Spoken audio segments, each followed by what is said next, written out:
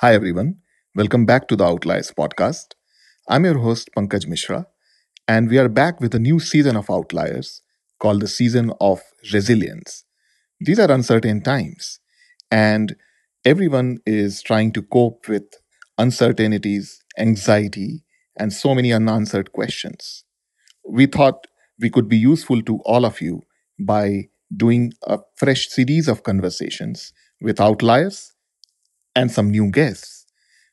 Please stay safe, and I really hope all of us get out of this stronger and more resilient. Thank you.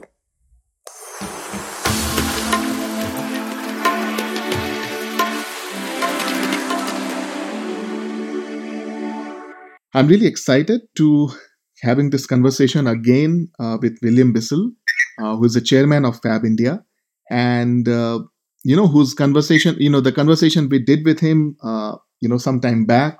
Uh, Thanks for all the feedback we received. William, welcome to this podcast. Thank you very much, Pankaj. It's a pleasure to be back on your podcast. Thank you.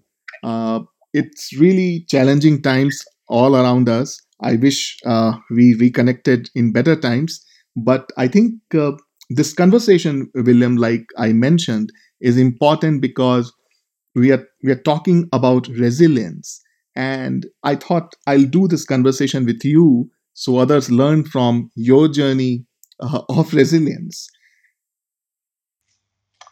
Thank you, Pankaj. It's very hard to talk about previous experiences when you deal with the current situation we're in because nothing in anybody's history can prepare you for what is happening today. And I think that's very important to understand because a lot of people say, oh, it's like 9/11, or oh, it could be like the 2008 financial crisis.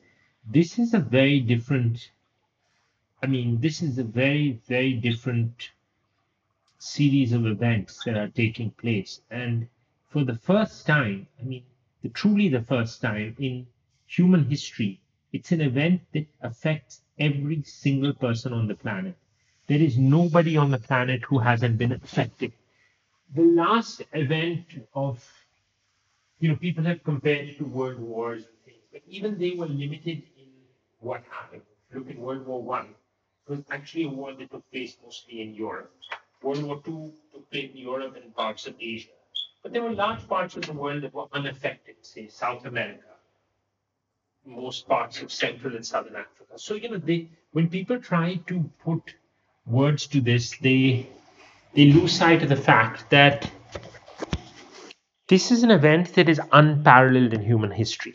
And for business leaders, they must start with that, trying to look into the past to find ways of, how you deal with it, or even the Great Depression, which took place almost 100 years ago, was not a global event. Um, the flu pandemic of 1980, 1990, was somewhat global, but again, there were large parts of the world that were not affected.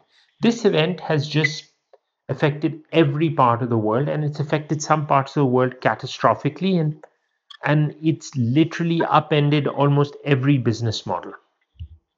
It's taken every business model and just shifted it. In many cases, it'll have shifted it possibly irreversibly. So, and it's done all this in a span of maybe so far 4 to 8 weeks. If I look back, what I was thinking and doing at the beginning of March as a business leader, if I look back at the beginning of March, it seems like it was light years away. In terms of, we were planning, we had budgets, forecasts, AOPs, everything like that, all is out the window. So, you're, and yet a moment like this also gives people the ability to really look at things anew. So I've been following something I call the 3 R's. And so the 3 R's stand for really reflect, reset, and reinvent. And I think that's been sort of my mantra as I look across at our various businesses, FabIndia, Organic India and the Fab Cafe business, that what how do we bring these 3 R's: reflect, reset, and reinvent. Now, the reset part of it is easier because there is some good advice that is being given by a lot of people around the world to say that at a time like this, you need to conserve cash, you need to, there's a whole checklist of very good advice. And I would urge business leaders to follow that. So that's in the reset part of it. So if you have expansion plans, put them on hold. If you have major capex spends, put it on hold. Just hold while you wait to see what is happening. I mean, even if there are opportunities that present itself right now, it might be wise to hold on and not leap into something, because we don't know how deep the bottom of this will be. Like a friend of mine who plays the stock market, who's an investor over time, 2 weeks into the crisis said, now's the perfect time, we really bottomed out and started buying. But it markets continue to drop, and I expect they will continue to drop as more and more.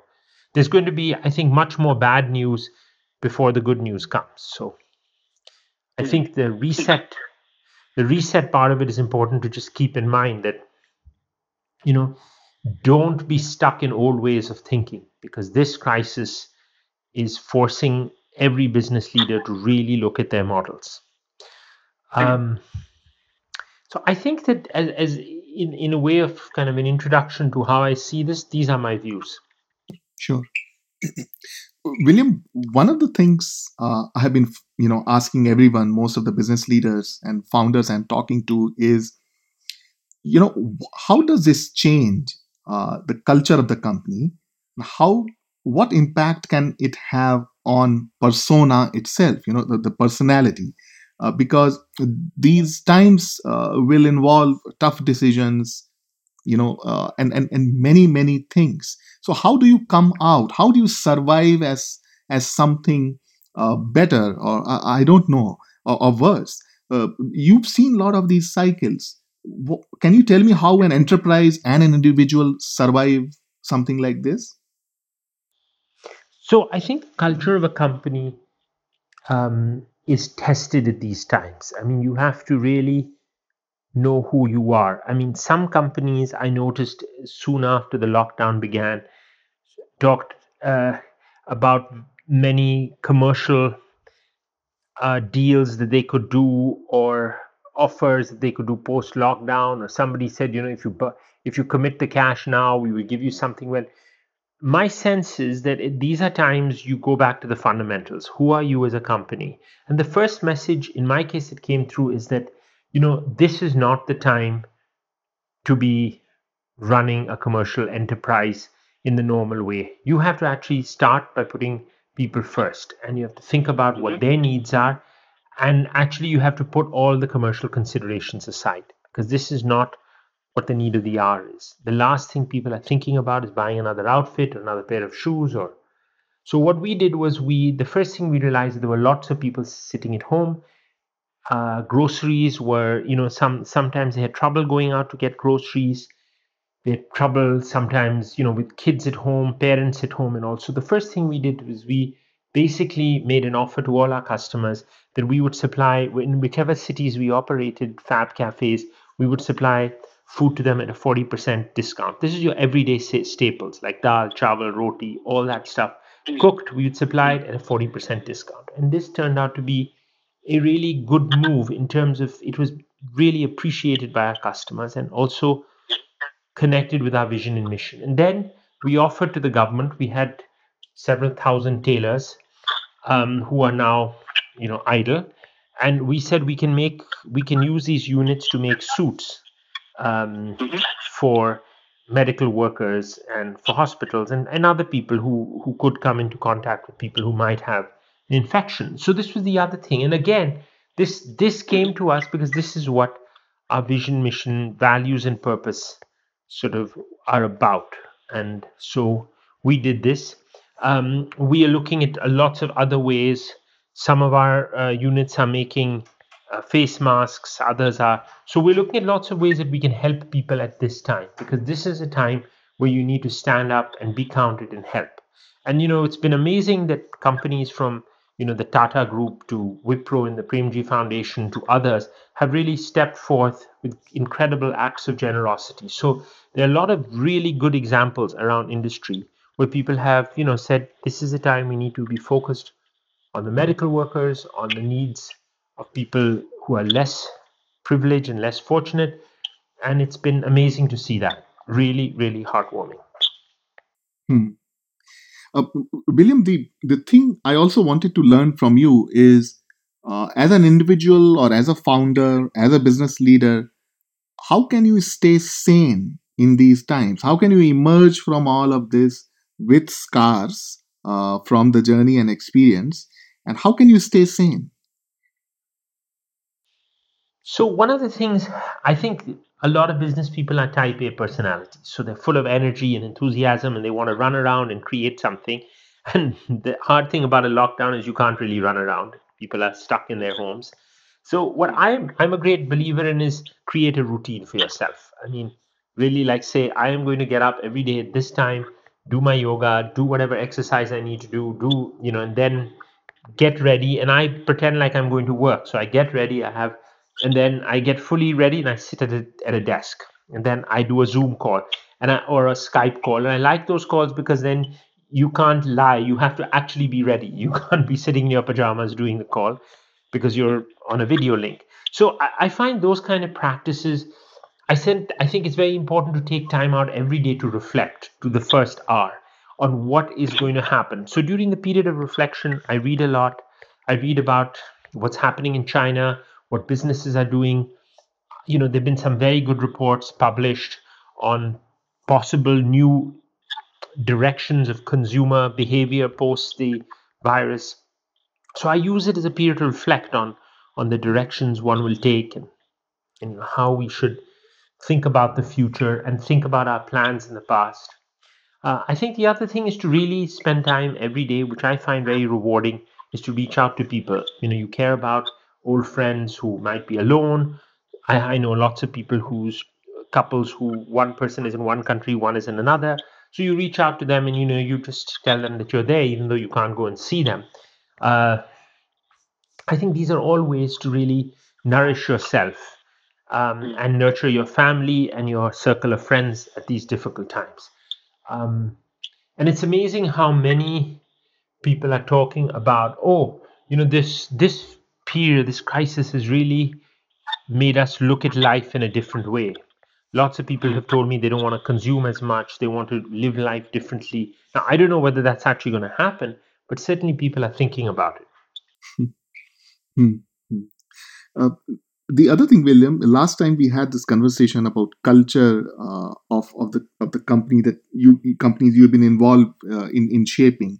Now, how as for enterprise, what does crisis mean when it comes to their culture and the DNA, and how can that stay intact? Are there any particular lessons from the your experience in shaping the companies you are involved with? So I'll give you a small example. I was recently talking to a person who runs a very successful business, and he said, "Oh yes, I spoke to all my employees. We had lots of Zoom calls, and we spoke to everybody." And I said that it is the law, so we're going to pay your salaries. So I said, i- that sounds you're paying like you're paying the salaries because you feel that it's the law. Is that really your intention? Or suppose there hadn't been a law, would you still have paid your salary? And he was like, yeah, we would have still paid. We would have paid 100%. So I said, the thing is, when you say you're paying it because you've been told to pay it, it's very different than saying it you're paying it because that's the right thing to do and that is in line with your culture.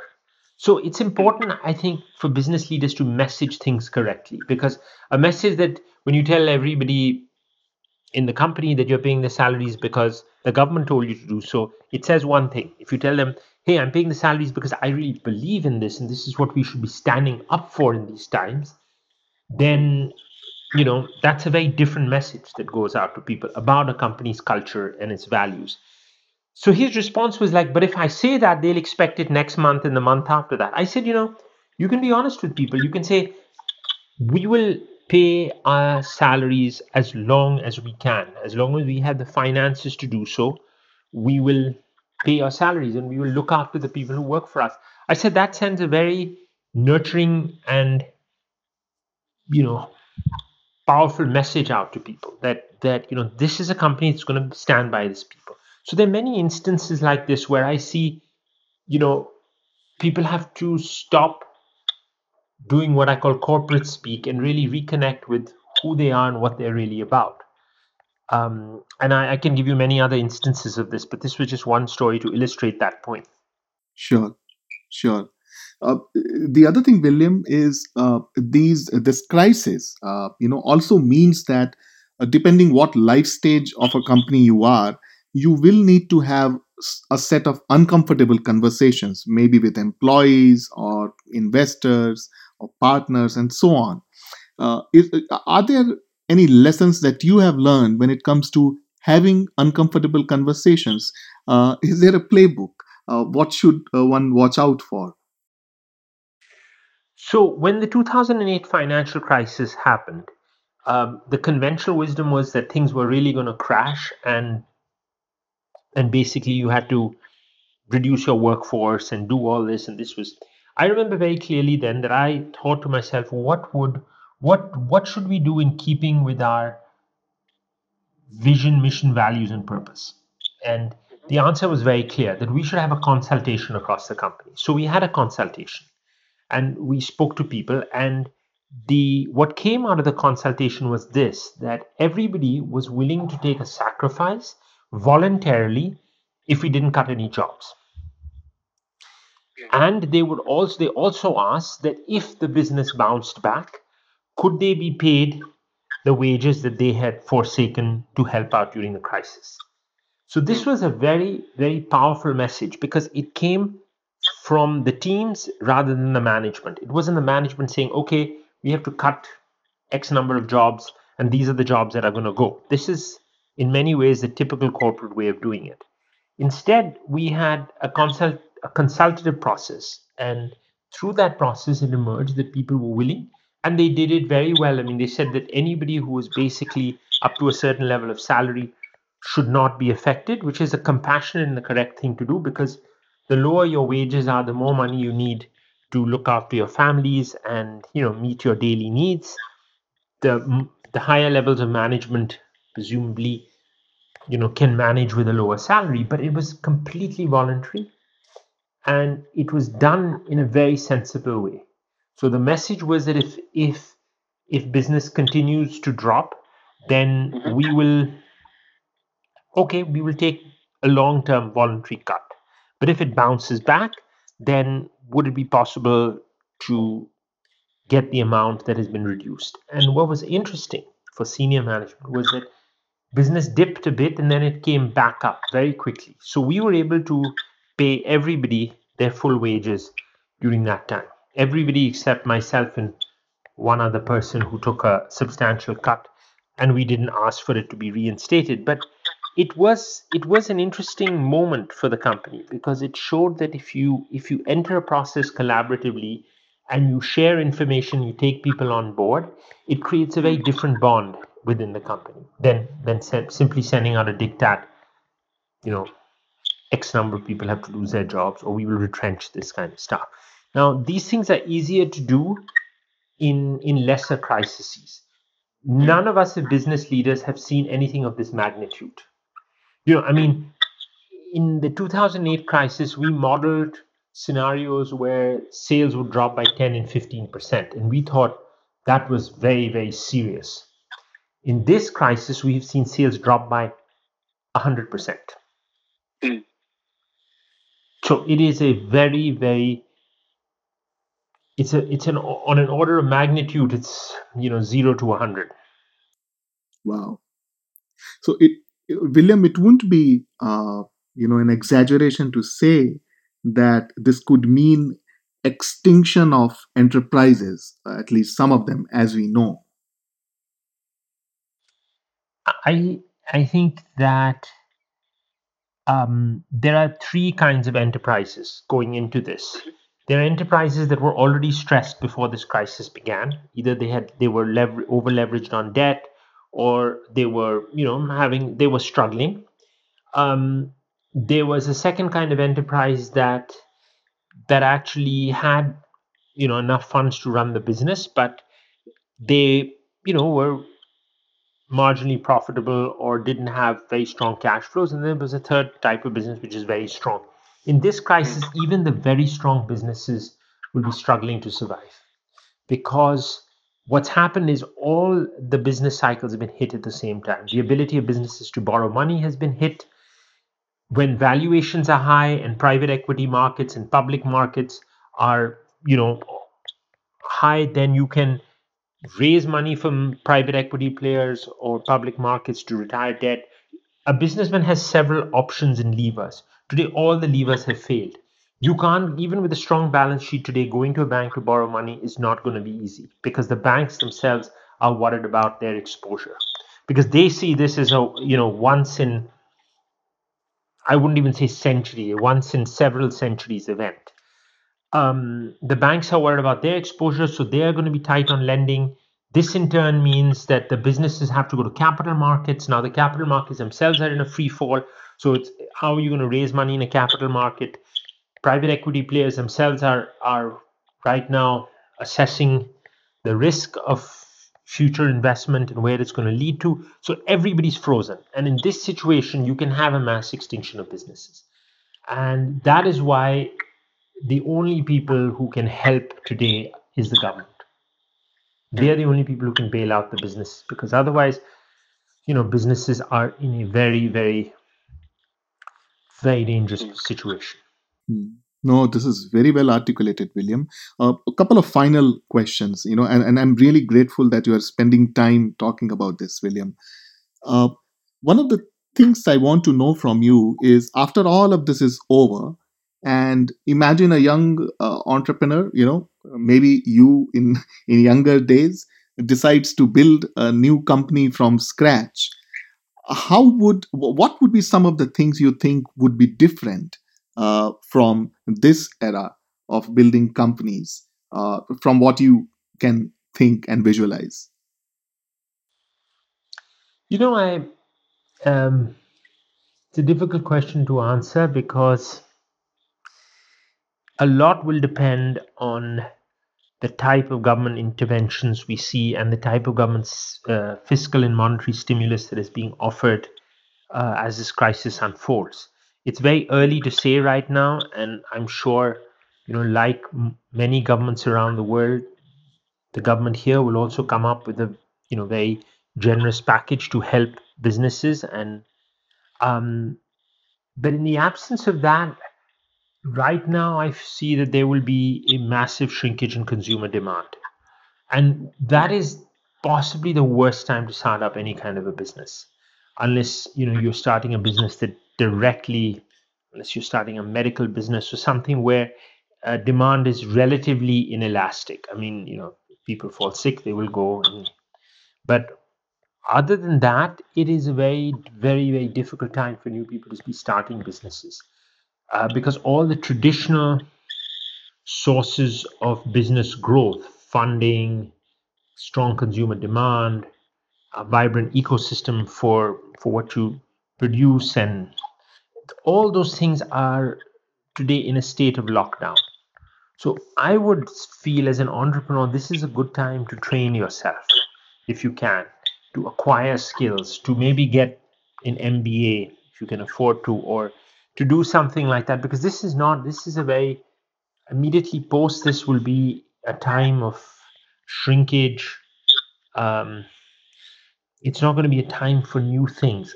Having said that, I think that new opportunities will begin to become very clear to people, especially in areas of home delivery, um, e-commerce, digital. People have really discovered that they can work from home. So there are a lot of new industries will emerge out of this, but it's going to take some time for the dust to settle and for people to see clearly where the new opportunities will come from. And final question, William, before I let you go. Uh, Based on everything we have discussed so far, if there are three, four things, you are sitting in a war room, what would be your survivor's checklist if you were to pick three, four things? So, one top of the list is to conserve cash, because it's not going to be easy to get cash from the traditional sources that I spoke about earlier. The second thing is to communicate to everybody, no matter how big or how small you are. You must really, as a leader, communicate. This is the time when you communicate to people. You tell them, what the plans for the business is. You bring them into confidence. You share information with them. This is really the time. Third is, this is the time to really figure out who you are as a business and as a person. I mean, what are your values, and how are you going to live those values at a time like this? Because this is the time when those things will be put under a real test. And fourthly, I think that it's important to ritualize a lot of practices, because this is a time when people are working from home, when they're feeling disconnected. So if you ritualize, like we have several meetings every day which are fixed. They happen every day. Some meetings happen twice a week. There are some meetings that happen every day. There's some meetings that happen once a week. You just set in stone and ritualize those processes so people have a structure and a framework around their day. I think this is very important. And last, make sure as a leader you have enough time to reflect on the future. I mean, what's going to happen, what the new future is going to look like, and what is your role and the role of your business in that future. Okay. This is wonderful, William. You are a voice of sanity and wisdom, and this really helps. Thanks for your time, William. Take care, Pankaj. I hope all is going well and stay safe. Yes, thank you, and you too.